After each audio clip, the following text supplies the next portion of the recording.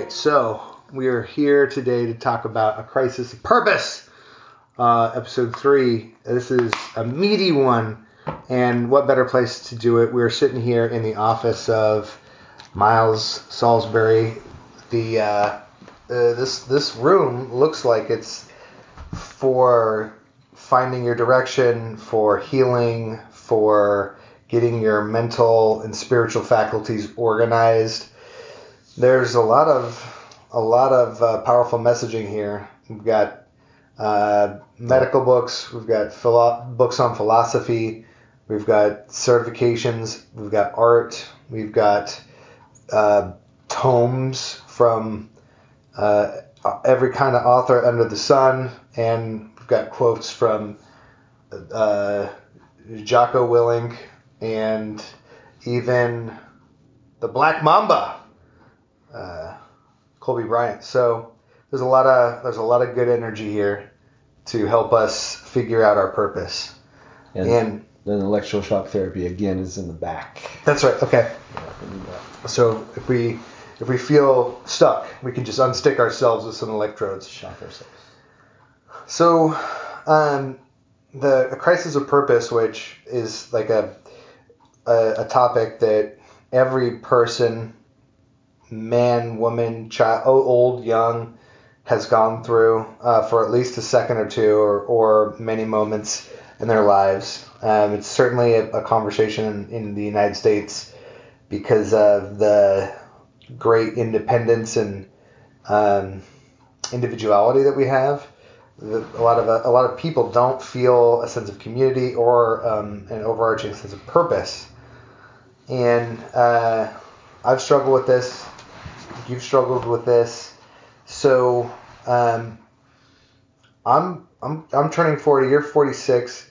Have you dealt with this in the past, present? Like, what's your experience with finding your purpose, deciding which direction you want to go? Yeah, so I think this hits a few times in life. It depends on what we're talking about. And it's ironic we're sitting in a room where this is a place where this comes up a lot, in the therapy room, or however you want to call it. When you said that, I first thought of the way Dr. James Hollis talks about it. He jokingly says the first half of life is largely a mistake. We're just screwing things up, learning, failing forward. We're checking the boxes life tells you to do, like go to school, get a job, get a retirement plan, blah, blah, blah. And then the second half of life hits, and it's what he calls either midlife crisis or midlife transition. And you got to decide what that is. If you're doing it consciously and listening to what the psyche is trying to beckon you towards, that's a lot harder. But that's on purpose. A midlife transition. Crisis is when you let the ego take the seat, and you trade up your wife for the trophy wife, or you hate a job, or you think I'll just work twice as hard. I'll do this until I'm 65, and then I'll retire, and then I'll live. But then what, right? You retire, and then what? Then who are you? What are you doing? And a lot of people get really depressed after they've played like 90 rounds of golf, and they're like, who am I? What am I doing? And a lot of people actually die. They have heart attacks, and like there's something going on there with the physical body. So you gotta pay attention to that. Usually hits between 35 and 65 for people, that second half of life thing. But your first one hits when you're younger. Like, what do you want to be when you grow up? That whole thing. Like that's your first little taste of what purpose and meaning is. Like, what am I doing? Why am I here? And the culture around you, your parents will kind of dictate those terms if you're not careful. Like my dad said, you're going to college, and I went to be the Marines. Should have listened to my inner self, right? And that's what Jung would say, and James Hollis says, is when you listen to the psyche, what is it beckoning you towards? What wants to come through you into the world? And what are we doing here? What gives you joy? How do you want to help others? Whatever that is for you. Well, yeah, your first half of your life is largely a mistake. It depends on like what your definition of success is, but I mean, I think a lot of people would agree with you, and it's really a relief to hear very successful people echo that because when we all think we're going to be the one that like has the self-awareness, or Of course. when I was younger, I thought I would be the one that would navigate around a big pitfall. And because I'd shown some wisdom in some areas of my life, I was like, oh, I'm the person who sees the minefield and I avoid it. And then absolutely not. Scott Galloway, who is very, very popular right now. He's pushing 60. I think he's going to be 60 this year. We talked about his first marriage basically happening because his friends were getting married. He was dating someone nice. Exactly. He was successful. It seemed like a logical next step. Logical. It felt like if he didn't do it, he was avoiding responsibility or falling behind or whatever. And, he married a good person. It was a bad fit. And a lot of us do. I did that. Happens, yeah. And I think I'm shocked at how easy, whether it's choosing a career, choosing a partner, choosing a place to live, some small decisions, some large decisions, how we borrow, we're not even making decisions off of our own value systems. We're making them off of other people's value systems or what we believe them to be. And hell, sometimes they're not even navigating off of a real GPS system. They're just also in the same sort of life momentum and terrified of being alone or uncertain or not taking the job in Denver, and so they do it, and then it ends up being a painful experience. Yes. Now, I think that all leads you somewhere. My spiritual belief is that it's all happening for you to help wake you up. But it doesn't feel like that in the moment. Hell no. So I got very lucky in that, I kind of, the things that I was doing that were were adventurous. I had a sort of something going on inside of me, self-interest mostly, that I was I didn't feel good at, when I was a young sergeant in the Army. I didn't feel good at my job. If I had felt more competent and confident, I might have done 20 or 30 years. Mm-hmm. But because I felt mediocre and frustrated all the time, and my job required that some or all of my time would be spent in a waterless beach, I didn't want that. So it was painful. I wasn't good at it. It was cool. It was a romantic job, but in hindsight, I think, people would say oh, you had a good gig, you had an impact, you were doing something, important, but it didn't feel that way to me. I felt like a fish out of water. I felt like I didn't belong. The culture of the Army was different than my personal culture at the time. And so I had this feeling of not belonging and not being good. So that it was easy for me to exit. And I kept looking for those things that were a little bit more instant gratification to give me some payoff, to feel like, ooh, this is fun and I'm good at it. And fitness was that for me. And even though I couldn't make a living on it when I started, I was like, ooh, this is so much fun, I'll figure that part out. And then I swam in that water. But if I had been a little bit older or a little bit wiser or a little bit more successful, it could have been easily the other way. Mm-hmm. It just happened to be. And who knows what if I had 2 lives to lead, what that other branch would have turned into. But right. I'm very happy with the way things have gone, and I have grown in all kinds of very important ways to me, and also health being a lot more important to me than being a subject matter expert in counterterrorism of very specific Asian and East Asian militant groups. That was pursuing a rabbit hole I didn't really want to live in all the time. So it was a little bit out of alignment for my personal identity, the role I wanted to play. My values I hadn't that hadn't come through yet, so I really didn't know. I did. A lot of the Army values were my values, and then some of them weren't. But my curiosity was not being satiated, because even though I liked contributing, I didn't really like the role I was in, the job. So I wasn't like happy, like, ooh, great. The day-to-day. Yeah, the day-to-day was tough. So, and I had to do a lot of PowerPoint, and that's not my strength. Spreadsheets. Death by PowerPoint. Yeah.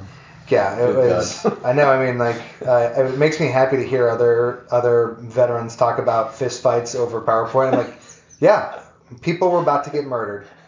People were gonna get. I might have been one of the ones to get murdered because I was not good at PowerPoint, and so yeah, so pain motivation was a big part of me getting out of that and getting toward like being pain motivated to get into something that I wanted to be a part of, which was the health and fitness industry and nutrition and personal training, and that led me to find my community, and that started me on the quest to unearth my values and jump into different roles within that.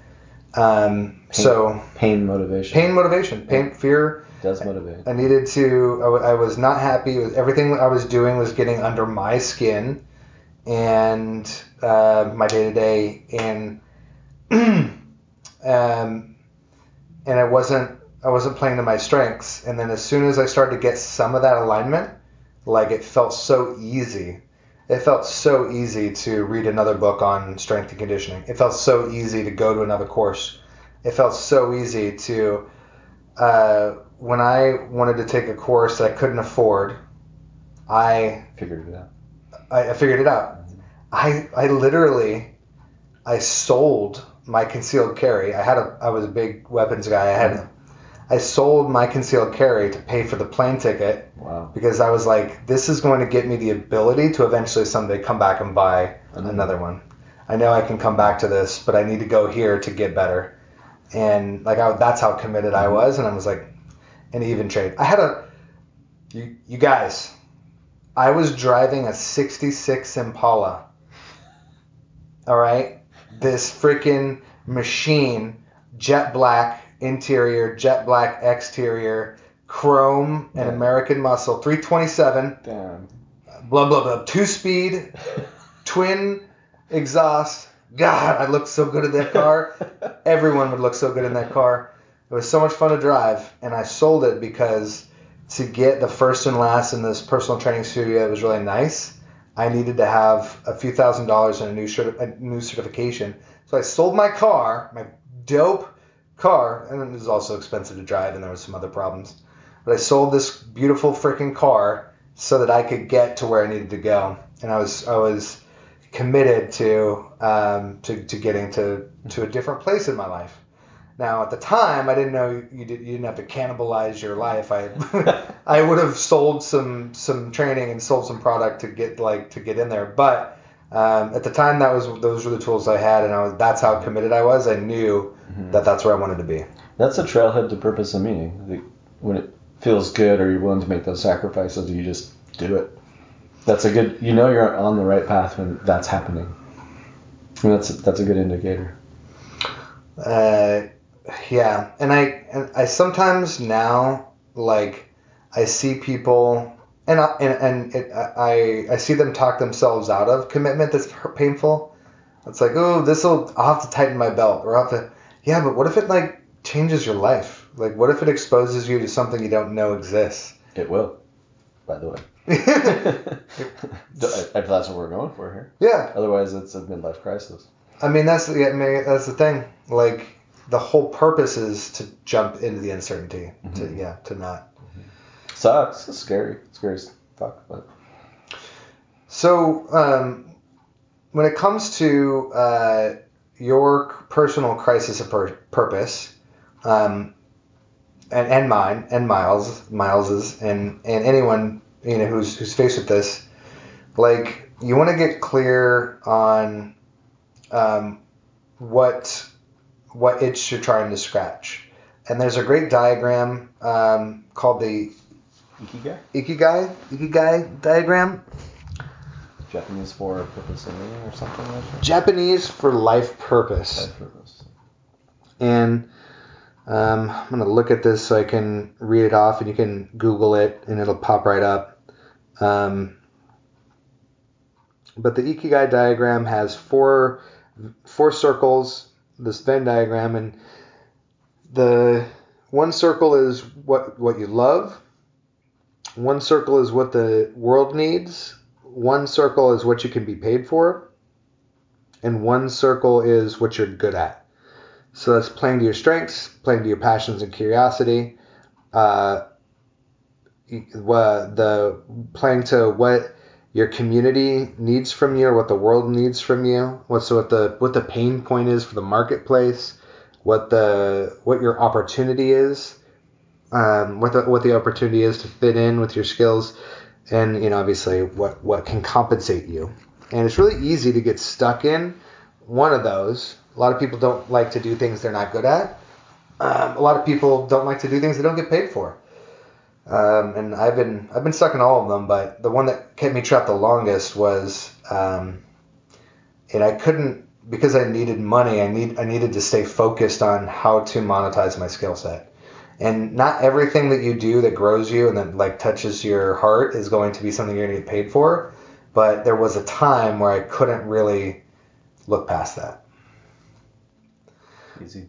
But I love that's a great launch point for going deeper on what your personal purpose is, and what you're good at, what you can be paid for, what the world needs, and what you personally care about. What you like, a question that often like kicks people off is like, what did you do when you were a kid for fun? What would you do with your friends just to pass the time? What would you do if you had all the time and money in the world? How would you want to spend your time? That sort of leads people to what they care about the most, what your personal curiosity is, what your personal passions are. And funniest thing, when I was in Roseburg, Oregon, not only did I not know what personal training was or fitness, we had one gym. We had a YMCA. We had no trainers. I think there is another gym there now. There might be like an Anytime Fitness or something, but there wasn't personal trainers. There was no CrossFit. There was none of that.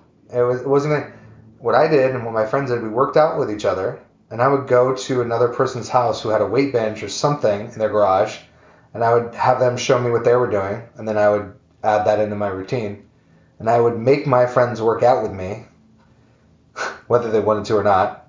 It was just sort of the thing. I had a bunch of D&D friends. We'd get together and do role playing. Mm-hmm. You're Roseburg. Yeah. You guys have like stoplights and McDonald's down there? Yeah. We did at McDonald's. There are multiple stoplights. 20,000 people.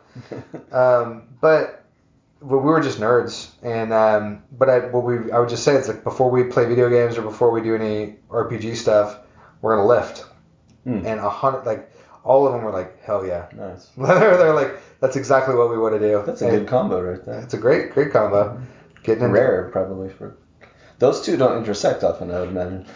No, that was my role. That was why I was there. I was there to make sure that people were benching. And then you can geek out. That's right. Then you can geek out. So it found me. So my purpose found me unconsciously. It was fitness for me was the first time I felt good, like I had my own agency over my own experience, and like I felt strong and confident when I was training. And I would just read books on training, and we can talk about my origin story in another episode, but it was something that was important to me. I made other people do it. It was just something that I was so fired up about it. I got everybody around me fired up about it automatically. Mm-hmm. And good trailhead. Yeah, it was great. And I didn't even know that could be a job. Like I in the Army, it was an extra duty to help people get in shape who were injured or couldn't meet the Army standard for some reason.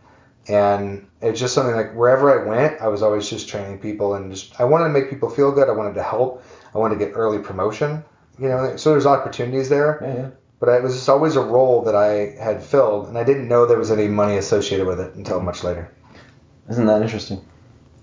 Or is that cheesy saying, do the work that you love and the money will come? I mean, sometimes that's true. Yeah, I think, yes. And the problem with that is that people take this shit a little too literally, because like a personal trainer, like I never hired a personal trainer until I'd been a personal trainer for years and wanted to learn faster. And then I'd buy 10 sessions from another trainer and be like, okay, how are you warming these people up? What are you doing with them? What's your applications? What's your sequencing? What's going on here? Smart, yeah. And so once I did that 3 or 4 times, I started to realize that nobody really knows that much. And then I started to go to different, different sources.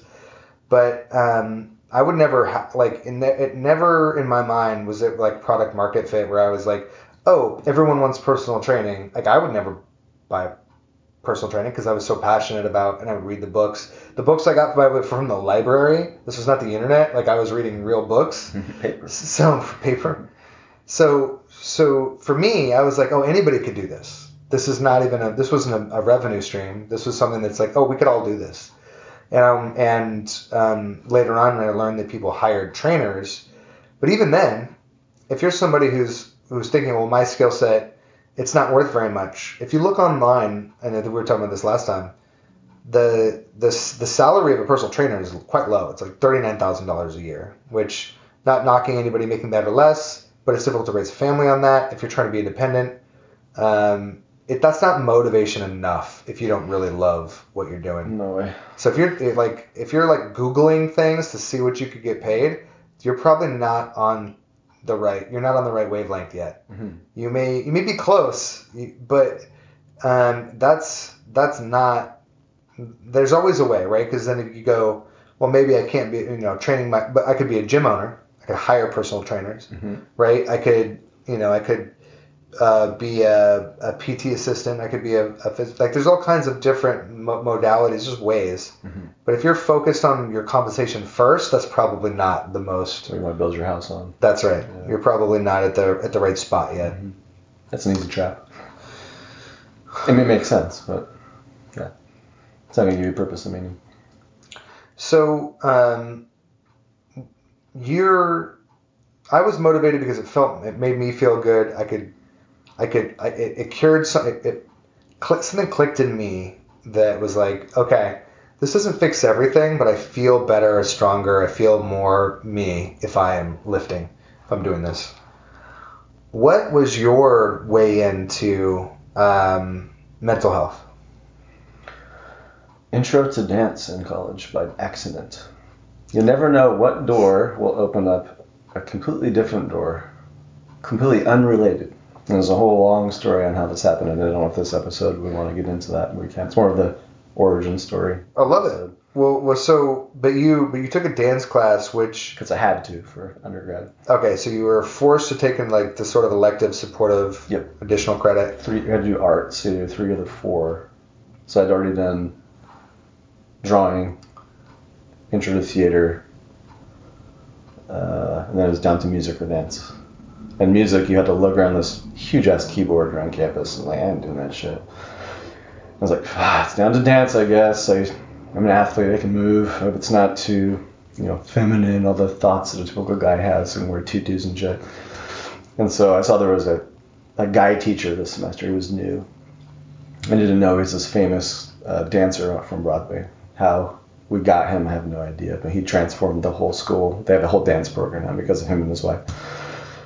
So I chose it, and in walks this huge, ripped black dude with dreads, and I'm like, fuck yeah, this is going to be cool. And he was just this amazing lecturer. He's talking about dance, and it was like he made it sound so cool. And I was just wrapped. And then he held all the guys after the class was done. He was like, so I want to do an all-men's piece for the spring dance concert, which is huge on campus, sells out. It's a 3-day event for whatever reason. That's massive down there. And does anybody want to do that? And then it was crickets. What was the instructor's name? Gerald Thomas. He danced in a company called Pilabolus. So Peter Attia, his personal trainer Beth, whatever his name was, she danced in Pilabolus. I wonder if they crossed over.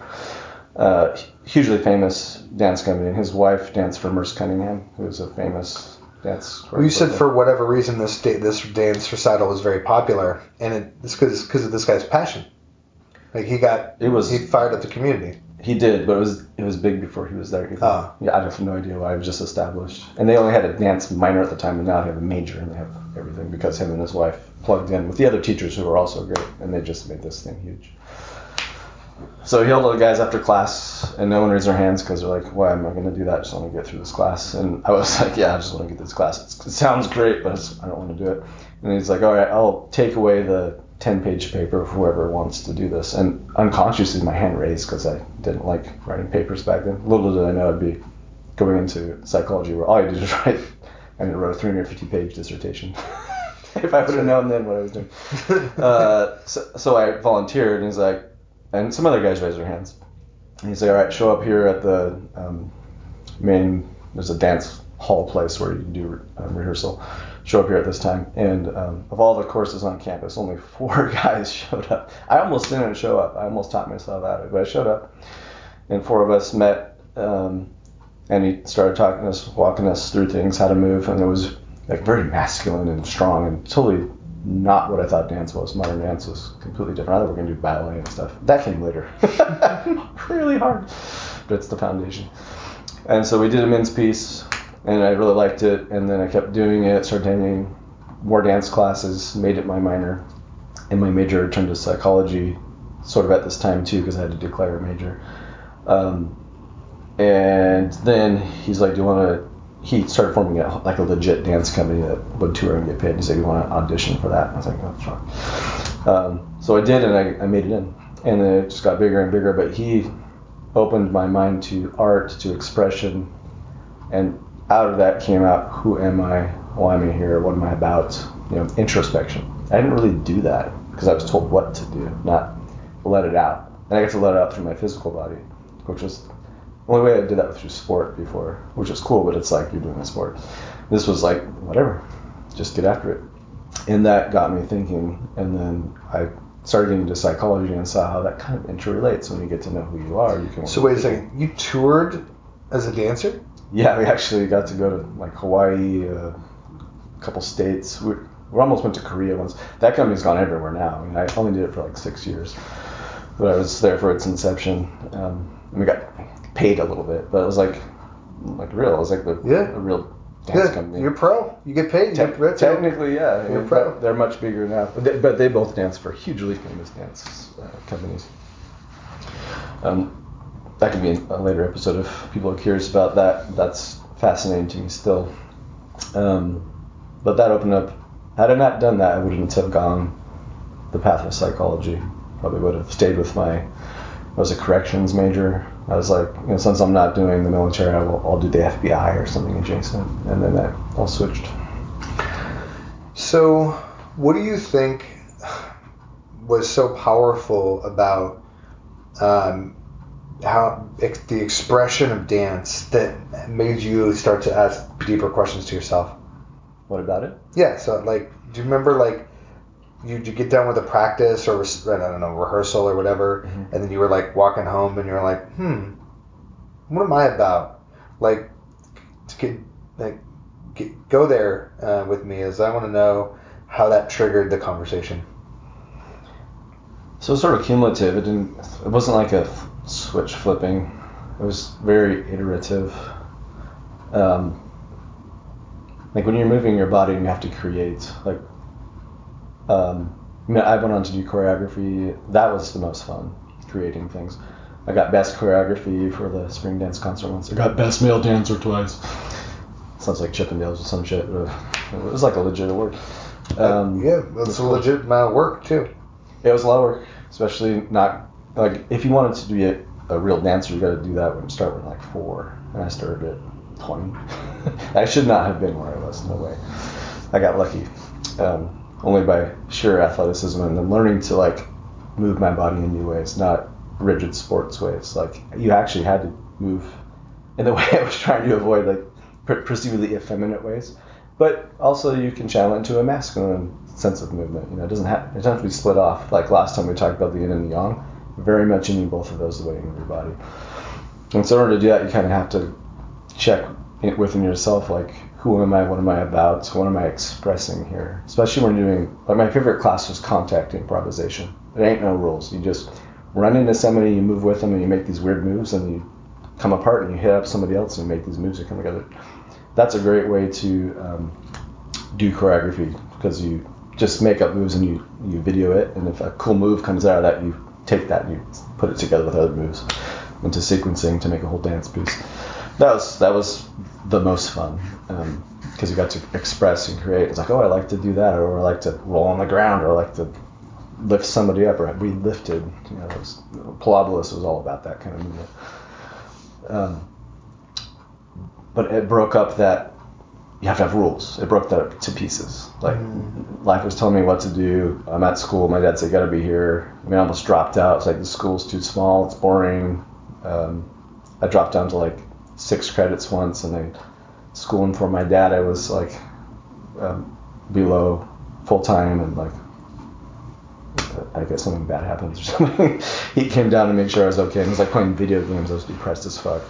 I was going to transfer to U of O because I was like the Ducks, like go Ducks, and I almost did, but had I not taken this dance class and got on, because right after it said you need to do more, I signed up for that dance class just randomly. I was like, I gotta finish these core credits or whatever, and so that put me on that path. But yeah, moving yourself, expressing yourself, you have to introspect, to go within, like, what am I doing here, and what am I creating, and what is the meaning? Back to meaning. What is the meaning? So, connecting with other people, that was another one. The dance class did a few things. It got you moving. Connecting with other people. It non-verbally. Yeah, it forced you to communicate outside of your intellect without rules. Rules, but. And then the rule bending and like. Rule bending, yes. I think like God, this is just a shout out to theater classes, because they're so good about taking social cues and then ignoring them. Like right. So you have like improv, or like they'll and I took an acting class, and they're like, okay, do everything you just did, but now you're angry and you're going to display anger through this whole thing. Mm-hmm. Now it's the opposite. Now you're going to display sadness through this whole thing.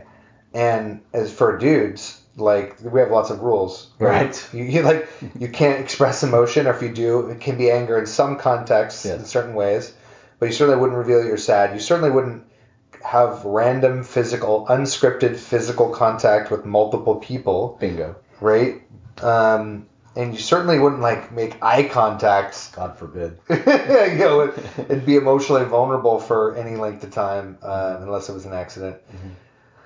So all these things, right? And that's just enough to get you curious, and then you're like, huh, I want to know more about this, and this is sort of whole different world of mental health that you start to pursue, mm-hmm. because of just this taste of a different world.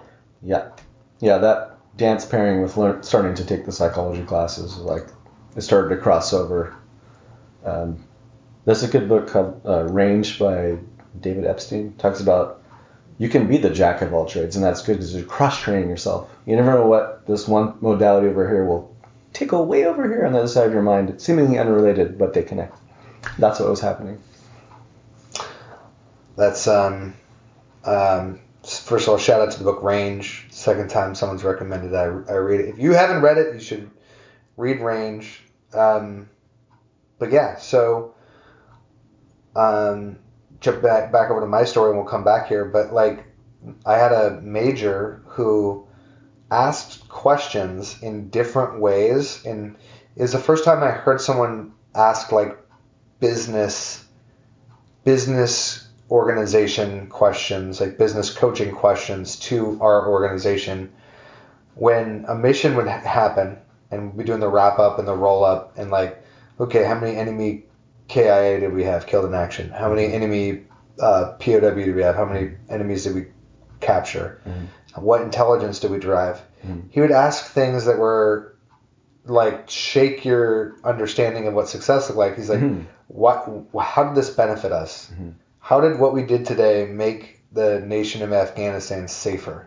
How did we strategy? Long-term, bigger vision. How did we interrupt and impede the enemy's ability to conduct operations, not just today, but in a month or 2 months or 6 months? And like if looking through that lens, you start to see like, oh, we have to do more than just wanton destruction of the enemy's assets. That's just tactics. We have to actually have purpose on what we're doing. Yes. And it just you start asking different questions, it changes how you engage with your job, and you start to good point. Say like, okay, if we move on this mission, it's not actually going to have a long-term impact. So let's wait. Let's wait. Let's save our helicopters for something that's worth it. That tactic won't feed the strategy. That's right. And so being able to use something context breaking, and have a different mindset and lens to apply to an area that you're not yet familiar with that way. And so then you got into. Was it an instant? Did you feel like, oh, this is it when you started to take psychology classes? And no, never, zero switch flipping. This is what I'm talking about. Like, it's an iterative process with a lot of this stuff. Some people get those aha moments, but I'm like, I run into a wall like 12 times, and the 13th time I go, oh, there's a door. Oh, let's see what's behind that. And then it's like, I don't have to bang my head against the wall anymore. That's just me. Some people are a lot smarter than I am, and they just go, oh, there's a damn door, and they walk through it. But most of us, it's like, it's that failing forward, banging our heads. Like, will this time work? No. But bang, bang, bang, bang. Oh, bing. Let's go down this path. This seems right. So I minored in dance and majored in psychology, and was done.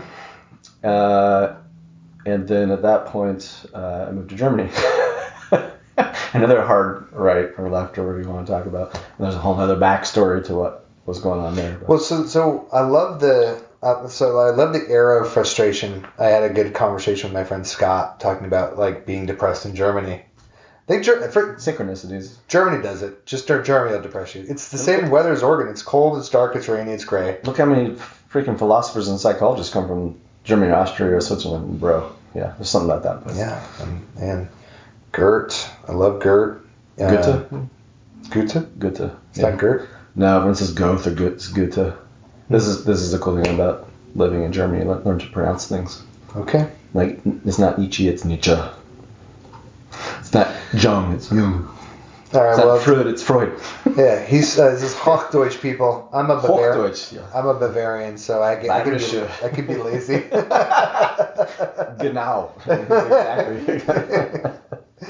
Fischkupfer is what they called us. They're North Germans. Fish heads. Yeah.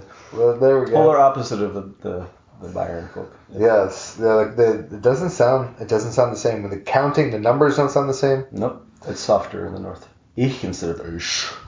That's right. It's like that's like coming here in Portland and going down to like the south and hearing a different accent. It's quite some similarities there. Yeah, that's right. They drink more. They lazier R's. Yeah. Got the lederhosen. Don't do that in the north. They make fun of. Oh, I was talking about Georgia. You were right. Oh, yeah. They got that down there too, probably. That they got the cowboy hats and stuff. That's right. Which is also cool. It is cool. Yeah. So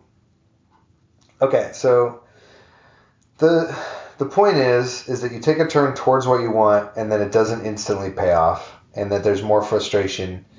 But along the way, when did you decide to go and get your master's?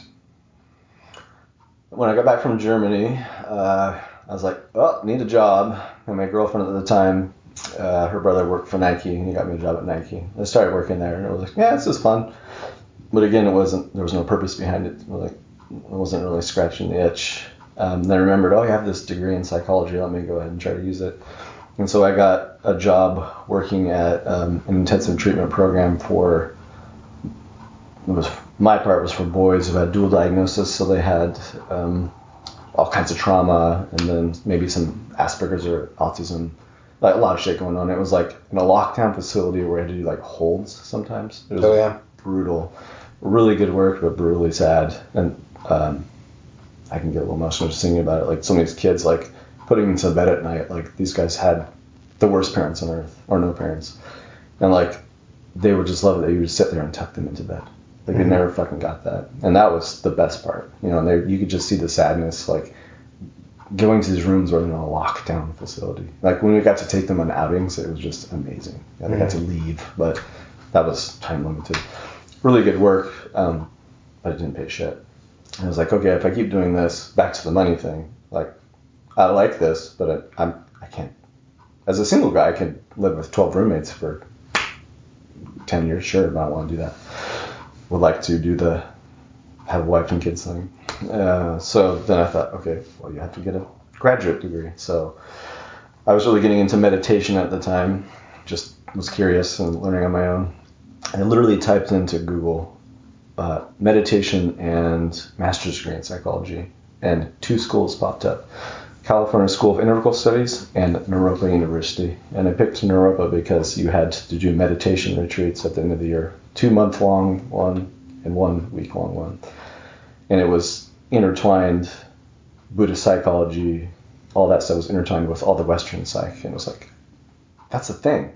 Yeah. And so I was like, I picked that one. I didn't apply for the other one. I was like, see what happens. Did the essay, went down and interviewed. Pretty hard to get into. Not super hard, but only 30 people each year or whatever you get in. And you're with the same cohort through the 3 years, so you get really tight. And the first year, it's pretty high attrition rate. You lose like at least 10 people, 5-10 people. And that happened. And it drops a little bit, so it gets even tighter. And that was amazing. And then finished that, and then I started working. And before you get your license, you have to get your hours, so you're working for a mental health center. And I went back to my corrections past and started working for the corrections world again. And my first job was group psychotherapy with repeat DUI offenders. Yeah. The second hardest job I've ever had. And these guys had no clue what they were doing. They're like, here's some like psychoeducational stuff, and there are 50 people in there. Go fix them. 50 people in a group with one facilitator? That is insane in the membrane. And so I just basically said, hey, fill this paperwork out. And then I just did the group psychotherapy I was trained at Naropa, which, by the way, was fucking great. They really treated me well in group therapy, yeah. And that shit worked. It was so hard with one person. I should have had 2 or 3 other therapists in there, but made it work really good. Getting my hours, again, no pay. A little bit better than before, but still no pay. That's when I was stuck, like, living in like low-income housing and stuff. Like, really rough. But getting the hours, and then I worked at a halfway house, and then I worked in a jail, which is to this day, besides doing private practice, was the best job I've ever had. Working in a jail setting was amazing. Really, really powerful. What was important about the jail? I actually felt like I was doing something. And this program was really genius. It was a grant-funded position, so you work with them in the jail, and if they got out of jail and didn't go to prison, which all of them did. If you go to jail, it's either you're waiting to go to prison or you had a short term, 2 years or under, and you can't be in jail for longer than 2 years. Some of these guys just had like repeat DUIs or drug offenses or something, domestic violence, and they had a 2-year sentence. And the problem is when people come out, if they don't have support, what do you think they're going to do? Go back to their supports, which are where they were. Yeah. So what do you think they're going to do? So we had a facility outside where they could come get therapy, and we had case managers who would help them get a job, housing, and help them. So they're getting the treatment and they're getting the psychosocial stuff that they need. It was great. It worked. So I did group therapy, individual therapy, and assessments in the jail, and I got really close with the deputies. I could walk into the modules by myself. The deputies that rarely do that. Like, why do you go in there? It's fucking dangerous. And like, I felt safe. Like my guys, if somebody did anything, they wouldn't hesitate. It was like a gang mentality. It was like, it felt a little bit too good. I missed that squad mentality, you know? Sure. Like that military feel I always wanted. I kind of felt that. Yeah. I can see why men form gangs. I totally can see why we do that. Yeah. And it was interesting, but I felt like I was really helping these guys and doing group therapy with men for the first time, because prior it was the DUI offenders was men and women. By the way, groups with men and women, way harder than just men. Yeah. Like significantly harder. But with just dudes, it's easier. Harder in some ways, but more, on balance, easier. But I felt like it was actually helping people. What do you think the difficulty is in co-ed? It kicks up family dynamics. So projection, projective identification, all this stuff comes up. Like you remind my sister or my father, or when I'm in a family, I'm the one that's quiet, or I yell and I fight. It kicks all that stuff up. It will in men's groups too, but it's like some guys like, oh, I can't say that to a woman, or I have to, you do that dance you grew up with, but that's good because you can learn to do it in a healthy environment with the therapist, where you can be open or vulnerable, is the word we hate as men, in front of a woman, and she's not going to kick you in the balls. Watch, it's okay, you can say what you mean, but it's a lot harder, and vice versa. Like I'm going to sit with guys who've always like treated me bad or beat me up. Like I'm not going to do that. Or whatever dynamic comes up, it's way more soupy, way more difficult. Jesus. But powerful, very powerful. So you took a turn from a dance class that led you to going overseas, that led you to operating back in the world of psychology in different environments, whether it was with youth or people in jails. Mm-hmm. And the more exposure you got, difficult or easy, fulfilling or not, you knew you were swimming in the right water. Correct. Yeah, I knew this was gaining traction. I liked it, and then I noticed part of me was like, I want to go all the way. I want to do the PhD thing. It sets you apart. There's a legion amount of master's level or social worker therapists. Like 1% of people get PhDs in the world across the board. I was like, maybe it was that part of me that wanted to be Spec Ops all my life. I'm going to do the fucking psychology version of Spec Ops. I'm going to get a PhD. So that's what led me to Pacifica Graduate Institute. And what screwed me was like, I should have done the clinical psychology program, but I did one that doesn't require you to get a clinical psychology degree. You just get a PhD, but you're licensed at the master's level. It's like, I just want a private practice. Had I done the clinical psych one, I could have worked in the military. I'd be in the military right now as a clinical psychologist. Like 10 years ago, I would have already done it. But they don't allow it. You have to be a clinical psychologist or a social worker. There's no such thing as a master's level in the military. It makes no sense because it's an equivalent degree. But I didn't know that. I had no idea. Because I thought I just want to do private practice. I don't want to do psychometric testing. I don't want to do teaching. That's what you get as a clinical psychologist. I didn't want to do that stuff. So when you say it screwed you, it didn't screw you in terms of ideology or content. It screwed Correct. you in terms of the opportunity for service in a particular role in a particular branch. In the military. Yeah. Yes. I didn't know it would do that because I tried to go into the Navy, and then that's when I found out, like, oh, sorry. It's so dumb. It's still dumb. And every recruiter I've talked to, they bang their heads against the wall. Like, makes no sense. I've been talking to an Army major recently, and she's like, I would take you right now. Literally take you right now. But the military is. I love the military's method for training and application because you get to do so much crazy shit with what on the outside, outside of academia is considered very minimal training because everything is very practical. So like if you take like a paramedic, right, what a paramedic does is something that you could do that pieces of combat lifesavers do, that Army medics do. And the combat lifesaver course is a week. Army medic course, I think, is 12 weeks. Special Forces medical officer is like a year. Should be.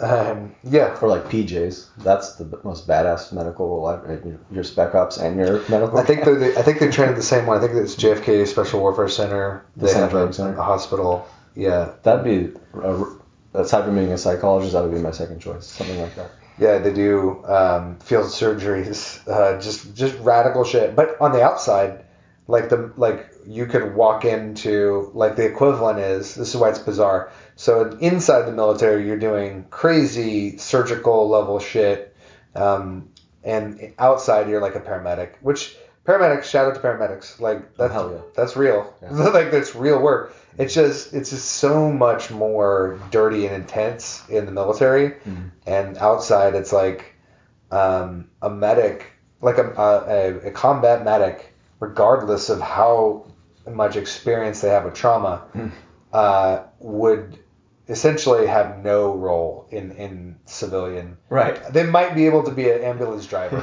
I can carry my M4 with me? But like the work that you're it's essentially paramedic work, but it has none of the minimum qualifications that like a paramedic has on the outside. So they couldn't get a job as an EMT, right? That doesn't make any sense. And no, it makes zero sense. Like, which is like is why so the service members get effed, but that's why there's such a going inside and out the equal level of responsibility. Responsibility does not equal what you're going to be doing on the when you cross the civilian military barrier. Another problem we have. Yes, transitions. Problems with transitions is another prior podcast we'll do. Yeah, trans rights is a big concept for Miles. He really wants to transition. he's all about supporting trans people and their struggles. As I do in this practice. But. That's right. That's right. The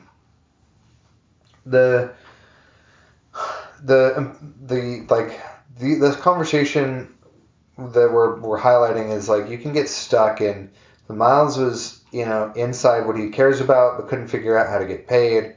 I was doing what I was good at and what I cared about, but I spent too much time on what I could get paid and not on the greater like picture in the fitness industry and how I could apply my skills. And it's really easy to get fixated in like, are you good at this? Is this what is there a role this in the world? Is it a problem that needs to be solved? Or is it just a curiosity? And some people to like to look at are some ideas to research. We talked about the Ikigai circles.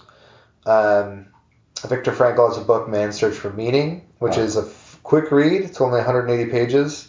But it's deep. It's a big one. Really good. Yeah. Really, really good. Yeah, it's a big one. But in it he helps himself and Holocaust survivors discover why they're on this planet, and through his framework. And it's very simple. He's got a very simple rubric, which is essentially something you're here to do something that only you can do. And what I really love about that is the fact that it's unique.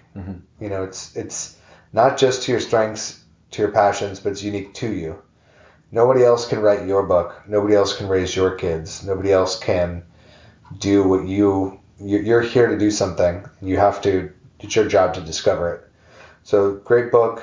Check it out. It'll make you a better person. Absolutely. The Trauma to Dharma. It's another book that is great on finding your dharma, which is a whole what? Who's the author, by the way?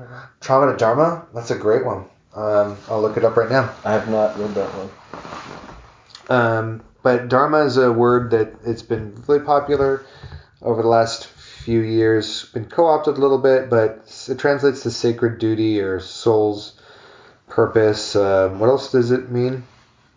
I'm going to add this to my Amazon wish list right now. Trauma to Dharma. It's a great title, by the way.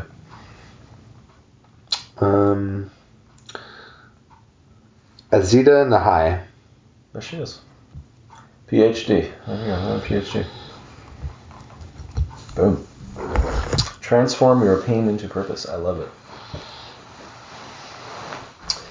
So, trauma to dharma. So, sacred duty. Like,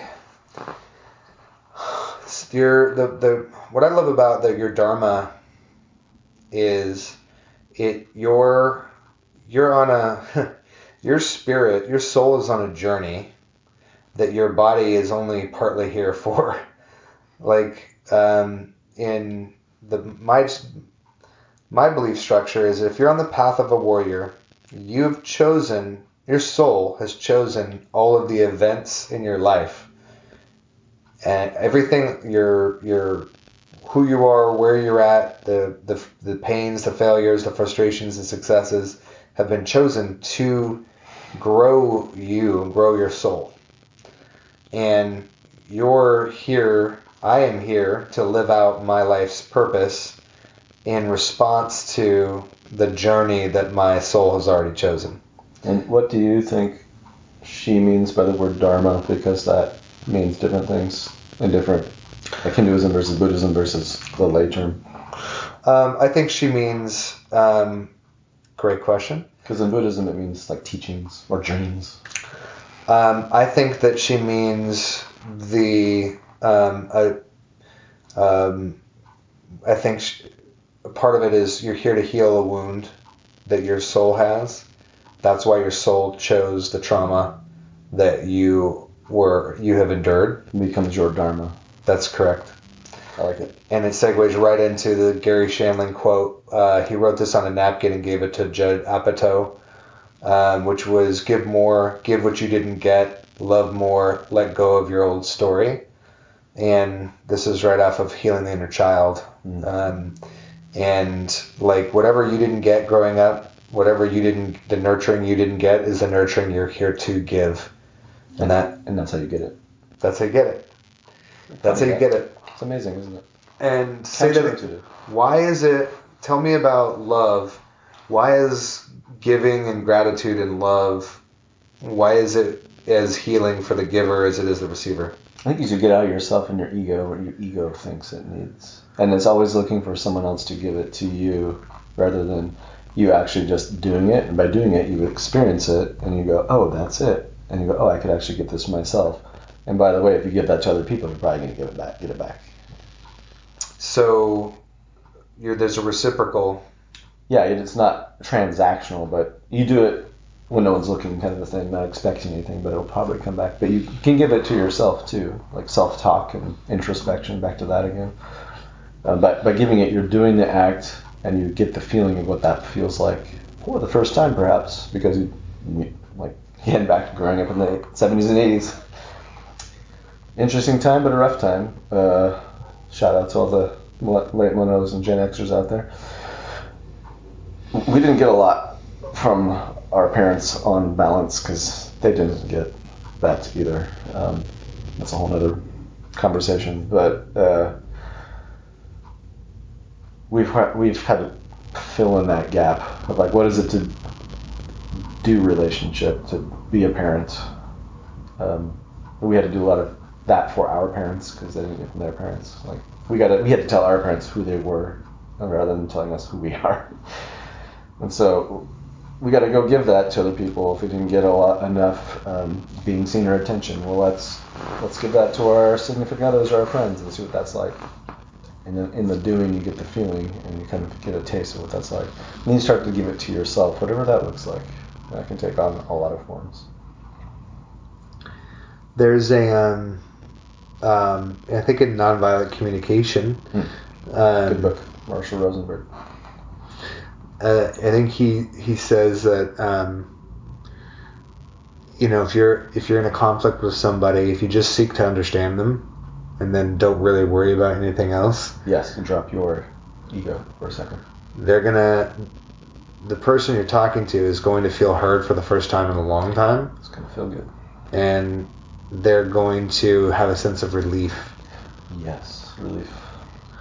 And that is reason enough to communicate that way. Because I remember the first time I was listened to as a kid. My grandfather would ask really good questions and care about the answers. And I remember the sense of relief that I had feeling very feeling understood.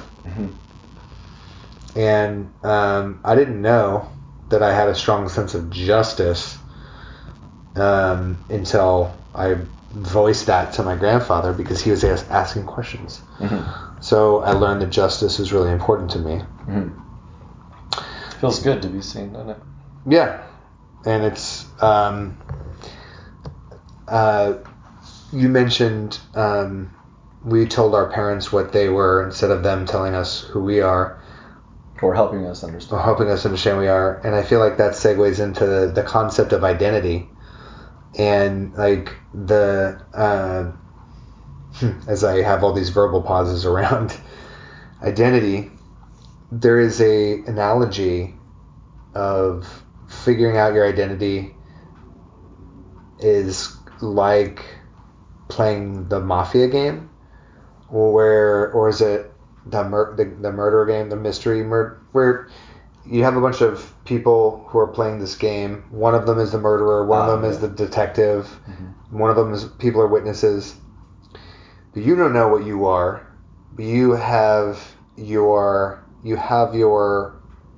a name tag on your forehead. That's a good analogy. And you have to pick up by how everyone is talking to you. Exactly.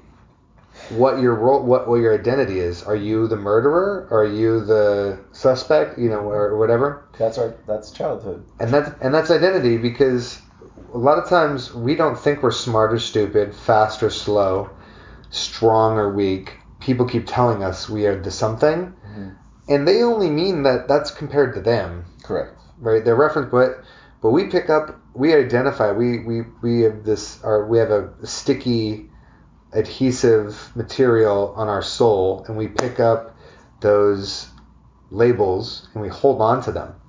But negative labels, studies shown that negative labels last longer than positive labels. So if someone says you're smart, as soon as you do a stupid thing, you kind of forget about it. Like, or you say, well, I'm smart, this should be easy, I should be good at this, right? And we start to beat ourselves up. But the identity thing, people keep telling us and treating us a certain way, and then we infer. So this is where a lot of the damage comes into play. Because kids, if your parents are fighting, or if things are going on, or there's dramatic changes, kids internalize a lot of things, because you can't really, unless you explain it to them and help them process an experience, they think they're generating it. Yep. Because they're young. They're egocentric at that age. Yeah, they don't know how the world works. They do not. And so a lot of times we think we're more powerful than we are. And like you said, we start to take care of our parents, then we think, we take care of other people, we take care of our family in an emotional way, and often an inappropriate way. And then that creates codependency or enmeshment, or side effects of enmeshment. And we have a hard time, gelling or solidifying an identity that is unique to us, empowering, and adjustable. And we early on, at least for me, I had a fixed mindset. It's like, I'm this kind of person. Everyone tells me I'm angry. I'm fucking angry. I must be an angry person. Yeah, that's right. That's a good book. Mindset. Carol Dweck. Yeah. Yeah. Growth versus fixed mindset. Huge. I read that a long time ago. I'm glad she's blowing up right now. Like, she's always been good, but again, so many Stanford professors, like listen to Huberman Lab, and he has all these professors on from Stanford, and they're like, oh, Carolyn Dweck went to Stanford? Like, so many good people came out of there. It's a great school. I mean, go Ducks, but Stanford's a great school. Well, there's been some trash coming out of Stanford too, so. Oh, really? Yeah. Well, like the football team or what? Well, no, they've been good. And, lately, not recently. Yeah. So, our identity is how everyone is, like, we pick up on this identity that we have. We don't know that we can actually create it, and we can change it. But it seems like, especially early on, I think this is where a lot of our depression comes from. When, like, me in the Army, I don't like this. Like, I'm supposed to be a tough, hard-ass, angry kid. I actually didn't love being in the Army, and the part of the competition I liked. I love serving my country. I love the Army's mission, but there was a lot of things I didn't understand because I'm around a bunch of 18, 19-year-olds, and we're all hyper masculine and fighting with each other all the time. No prefrontal cortex yet. Yeah, and I was like, I don't know if I gel with all of this. Like, this is not super fun. But I didn't know that I could adjust my identity, and I didn't understand that these things were not handed to me. I didn't create them, and I could change them. Correct. So, in terms of figuring out your own identity, the role you wanted to play, gosh, you're still working on this. So right now, you seem, just from everything you've explained to me, through a painful process of elimination and falling down the stairs, you seem like you've found your identity, your role, you're living your values, you are chasing your passions and curiosity, playing to your strengths. And you also are sort of feeling this sort of hungry soul sort of craving right now for something more. Mm-hmm. When you think about the Ikigai diagram, what you're passionate about, what you're good at, so your strengths, what your financial opportunities are, what the world needs, or where do you feel like there's like, which one of those feels weakest, or where do you feel like you're missing something, or is it none of those? It's always a lifelong process. I think we think we're going to arrive somewhere and be done. I mean, this just keeps happening. It's just these transitions come big, but I think they creep. But you always want to be learning and growing. And I may be in 20 years completely different, who knows? Or I might just have grown these out even more. Right now it just feels like there needs to be more. What I'm doing now, but adjacent, I need to scale up somehow. Like one version is doing a podcast like this. I've always thought about it. And what always gets in my way is shame and fear. Those are big ones. And for all of us, fear is an obvious one, but that's a clue. Like, why am I so afraid of doing that? Maybe I should be doing that. And then shame, I'm not good enough. I'm an inherent black stain, and I can't do it because I'm bad. Versus guilt, which is behavior-based, like, oh, I'm still a good person, and my behavior wasn't that great. I can sort of judge that and remedy it. Shame is like, I'm bad. I don't even want to think about the thing that triggers that shame. I'm going to go hide in this pit. And one of my therapists said, like, shame is a great way to avoid having to do your work. You can just go sit in that pit and not have to do anything. It hurts, but it hurts less than the perceived pain that you think is going to happen if you go out of shame and do the things you're going to do and get told you're bad. I'll feel this shit feeling of shame versus be told and be confirmed, yes, you are bad. That's even worse. That's in the shadow, that's in the exile realm and internal family systems. Those are the core wounds.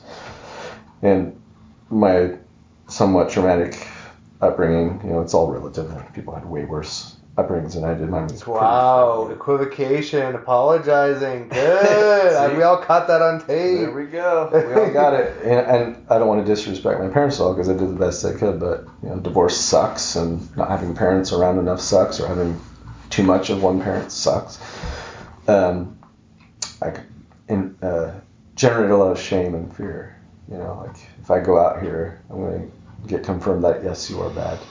And so I've self-sabotaged a ton, or avoided a ton, or procrastinated a ton. And those things get in my way when I try to make a move.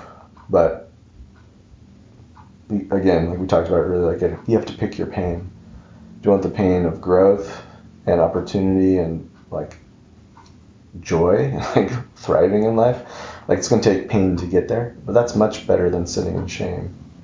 That shit sucks. But which pain do you choose? And I've had it, that's been hitting me over the head over and over. Like, bro, you're not making moves. You're sitting in your shame. Like, hey, I've done some things. Like, on balance, you could call me successful. I've done some things and done interesting things. But again, back to like the psyche beckoning you to do more. It's been hitting hard. And those come in the form of symptoms called depression, anxiety. Like that's a symptom for a reason. We have to listen to that. And what we do in our culture is we like to anesthetize pain, right? If you bang your knee, automatically you start rubbing it, look down, you tend to it. Am I bleeding out? Did I break it? Like, you do something. It's emotional pain. We go, la la la la, la la, doesn't hurt. Or we obsess and go deep and we get stuck in it. So you're saying a lot here. Occupational hazard, I'm sorry. No, it's good. No, well, like, it's super dense, but I wanted to pick that apart because actually, anesthetizing is good because I think it's difficult. Okay, maybe Gary Vaynerchuk and Jocko and some people just grind. But he doesn't. He surfs. Surfing is how he detaches and gets away. He detaches, yeah. He doesn't disconnect. He distances. So the difference is he's detaching, he's not disassociating. Correct. Great words. Yes. So big difference. Audience, what we mean by this is, so it is okay to watch a movie, have a drink, relax, get away. Not 24/7 though. But when you're those things, and I like the term anesthetize because it was specific to a pain. You don't have to sit in your frustration and just work yourself to the bone, because like the common theory is like, okay, if I'm anxious about something, start preparing. Well, you can't just like read books and journal and hang upside down and do crunches all the time. You have to relax, like truly let your brain go.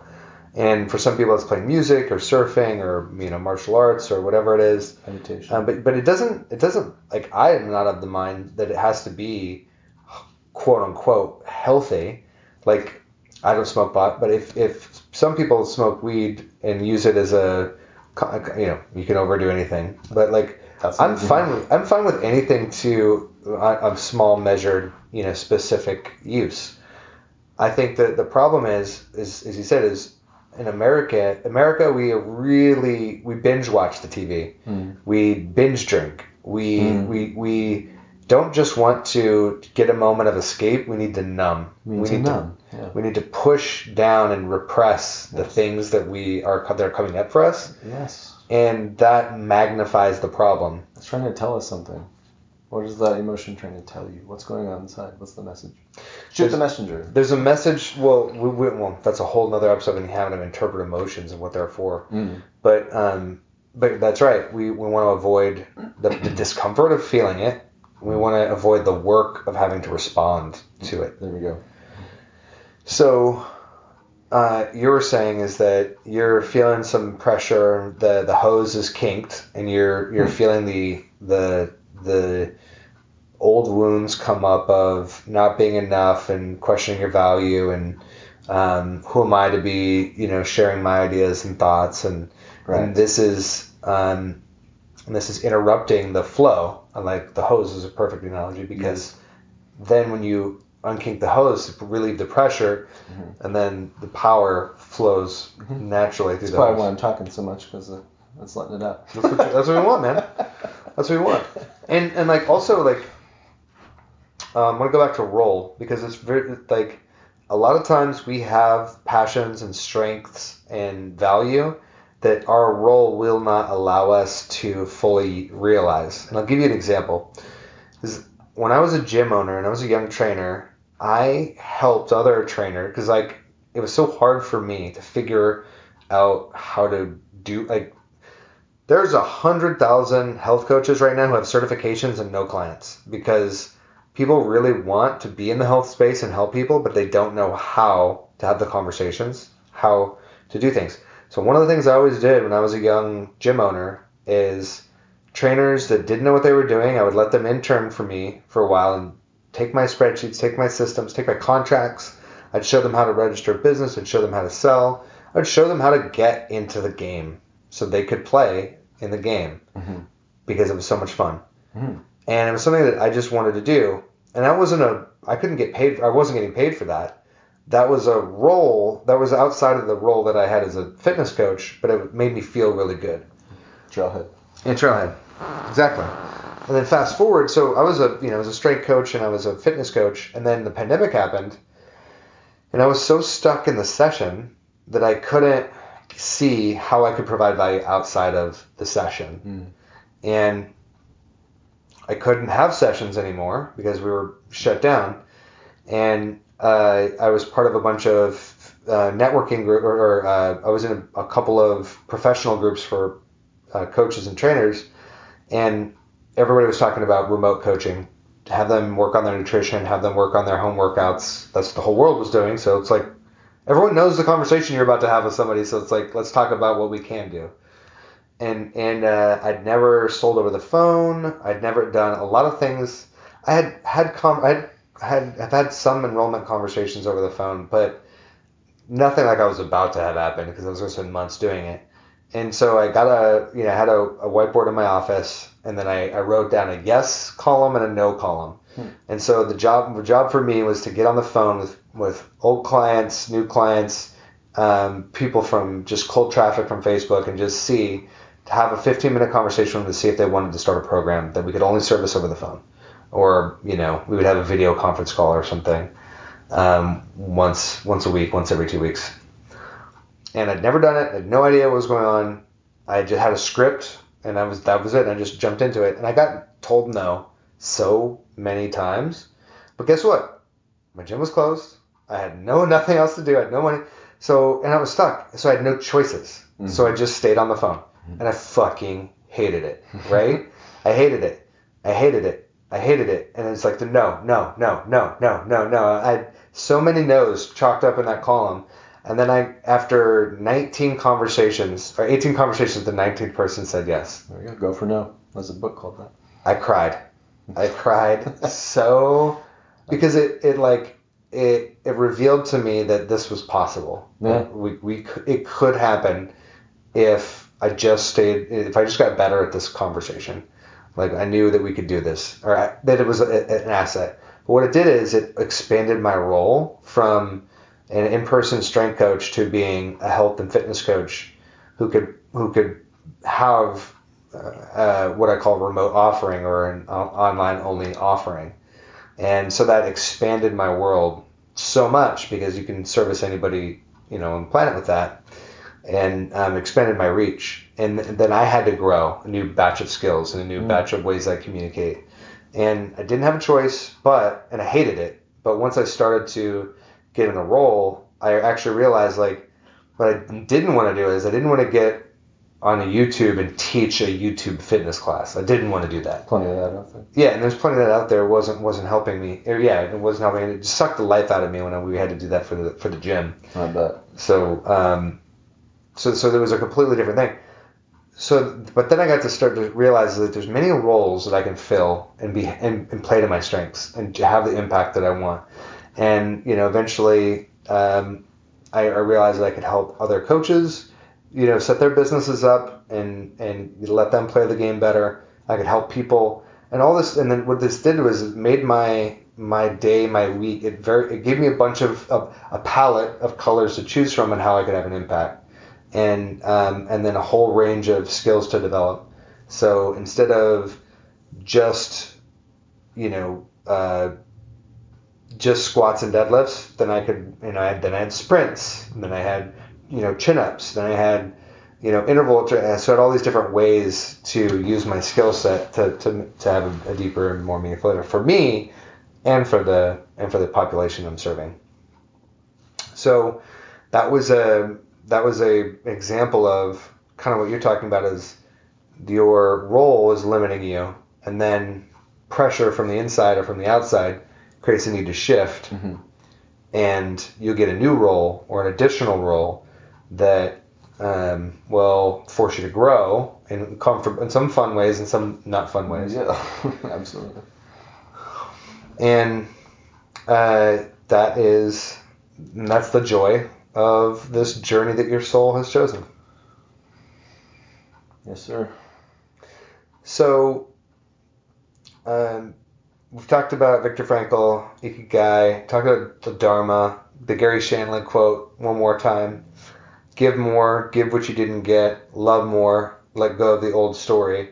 What's your story? The old story is whatever reason you've sold yourself that you can't have what you want. But if you want to have a deeper conversation on that, Tony Schwartz has a book called The Power of Story, where he forces you to write your old story, which that one you'll cry a lot. Add to cart. Yeah. It's a great book. I actually have a copy of my old story. It's in one of my notebooks, and I read it sometimes to just. It's so bizarre and dystopian that it's humbling to understand what my frame of mind was when I wrote that. Journaling's hard but powerful. Absolutely a good practice. Well, journaling with a purpose, like having a prompt, like that's worth it. Like I'm not somebody who just intuitively will write down all my problems in a journal. I need a prompt. Because I got a lot of problems, Miles. Yeah, there are two ways to. Yeah, there's the free association way, or you can journal with your parts and internal family systems, or you can have ones that are prompts. There are plenty of great ones out there. Like I do the Daily Stoic one, Ryan Holiday's. That's great. It's easy. Well, paragraph, one in the morning, one in the evening. Oh, I've got that. I need to work it out. Very good. So, if you're having a crisis of purpose, I mean, This is such an important conversation because having a role, like, if you're alive and you're listening to this podcast, like, you have something to give, and if you're not contributing, if you're not serving, Muhammad Ali said, "Service is the rent we pay for the space we take up on Earth," and I'm in full agreement with that. And you can feel that, like you can feel like you don't have a place or a space if you're not contributing, and we need this ship needs all hands on deck. Yeah. So if you're not contributing, then you need to investigate why. It's nobody else is going to come rescue you and tell you what your role is. We wish that someone would knock on your door and say, "It's time, Miles. It's time. Here's your 10-point plan." Yeah, you have to train to fight the Russian now. If only. But yeah, I think I don't know what the conversation for women is, but a man needs a purpose. I don't have a ton of experience with the female end of this, the women's end of this, but I've heard some women coaches say that sometimes a woman's purpose is to support their partner and their purpose, or to be a mom, and it's more of a nurturing role that's nurturing to us, and obviously there's, millions of women who own businesses and have very powerfully defined purposes, like specific to them. Great. Quite the opposite sometimes, yeah. And so I think everyone needs a purpose, and I think if you're a man, it's especially important you get clear on this, because I feel like the pain of not being on purpose is destructive. Yeah, it sure hurts. And you can see it. Yeah, I mean, just look at crime statistics, look at mental health statistics. School shooters. Self-inflicted, mass shootings. The real terrorism. Yeah, there's a lot going on. Addictions. Yeah, so fucking get on purpose. God damn it. Here are your orders. Yeah, that's right. And then what are your strengths? What are you good at? Your curiosity. What would you do if you? We didn't talk about values as much, but that was one of the first values for me. Gave me something to emulate. The Army has values, and that was the first time that I'd heard values used in a structured conversation. The Army values are loyalty, duty, respect, selfless service, honor, integrity, and... You get busted here. Ooh, what is the... It starts with a P. Its leadership is the acronym, and the P is... Prudence? Purpose? Loyalty, duty, respect, selfless service, integrity... Okay. Maybe the one you struggle with? Physical fitness. You're a personal trainer. Yeah. Maybe because it's just so obvious. Yeah. It's like, what? Yeah.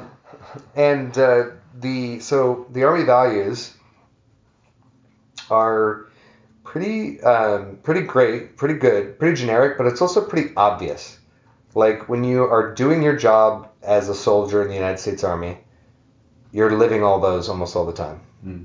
Integrity just being, for me, congruent with your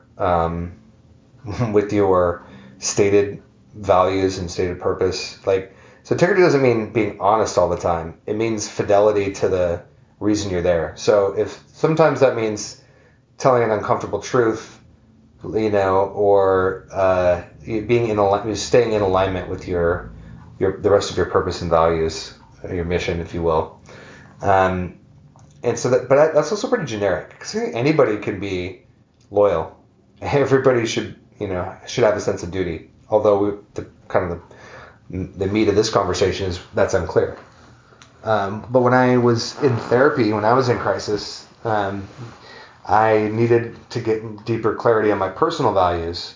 So I did an exercise with my therapist where you pick somebody living or dead, fictional or not, real, someone you know or don't know, but that you deeply admire, and all the reasons you admire them, and what you distill from that is values that are aspirational, and some of them you probably already have.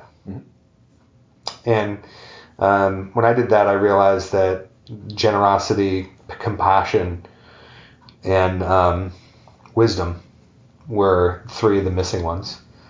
And I began the work of integrating those, and it was very important to me. So, a values exercise. If you don't know what your values are, do them. They're not what you. They're not the values you. Family is not one of my values. Like, it's not what you think they're supposed to be on there. It's what is really. What would you drop everything for? There's people in my phone right now that if they called me and told me that I had to murder someone, I'd say, give me a name. I'm not joking. Like they're like I'm loyal, and like so loyalty is a value. Yeah, loyalty is a value. What else? Integrity. This one gets me into trouble. I have a lot of integrity. It's also inconvenient. Highly. It's inconvenient because sometimes you have to do what people don't want you to do because of your integrity. Holding people accountable is one of my that's my role, and so sometimes that means that not that I make them feel bad, but I remind them of their commitments. Right. And the consequences of their actions. Right. And they don't like me for that. Sometimes, they love me for that, but they also hate me for that. Well, it's like being a parent. It's the same thing. Exactly right. So these your values are inconvenient for you, but they're more inconvenient to not have, because when you know what you're about, then it makes the decision that if you know what your values are, your decision making process is easy. If you don't know what your values are, then you lose a lot of sleep unnecessarily. You're lost. Yeah, exactly. Should I steal from the company? It is $1 million. No, I mean, like our leadership in America, corporate leadership all around the world. I mean, there's so many examples of people who are willing to sell out because it's very difficult to say no to life-changing amounts of money or fame or whatever. That insert the ego feed. Correct. When Stewie Griffin, I don't know why this is Family Guy. Yeah. Stewie's trying to bribe somebody. He's like, I'll give you anything you want. Money, power, women, men. It's the best character in that show.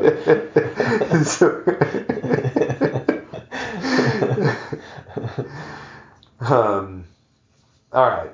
All of those things should make it a little bit more clear what your purpose is. And if you're having trouble integrating or executing on any of those, call Miles. Just give him send him an email, tell him you want to talk. He'll help you sort it. We'll sort it out.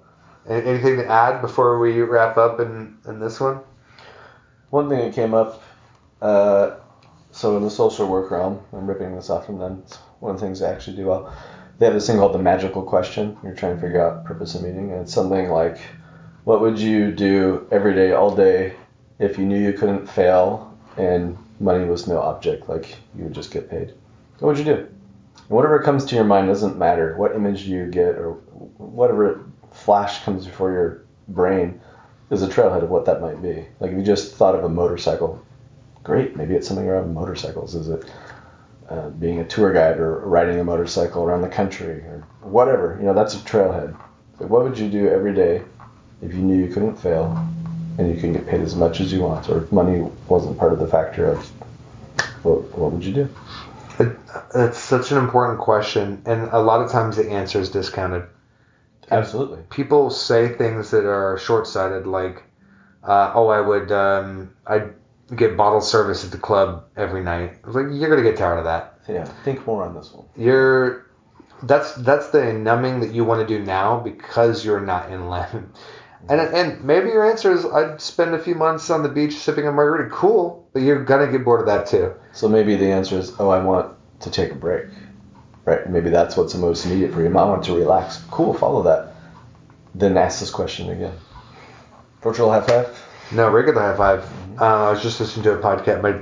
One of my digital mentors, James Wedmore, he was talking about. He said exactly that. It's like, what if you're feeling burnt out? He's like, rest. If you just don't want to do anything, take a pause. Go home. Go home. Read a book. Listen to music. Dance. Get over it. It's like, don't grind your teeth until your eyes bleed. Yeah. Like, get over it. Just rest. That's what your body's asking for. So your brain is asking for. New text. Yeah. Maybe you do need to rest.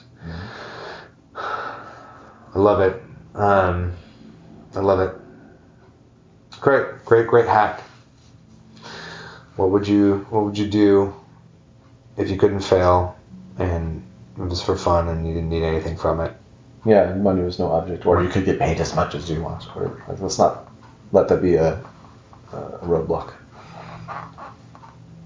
Just keep asking that question. See what comes up. I dig it. Okay, cool. Well, I feel complete. Check. All right, man.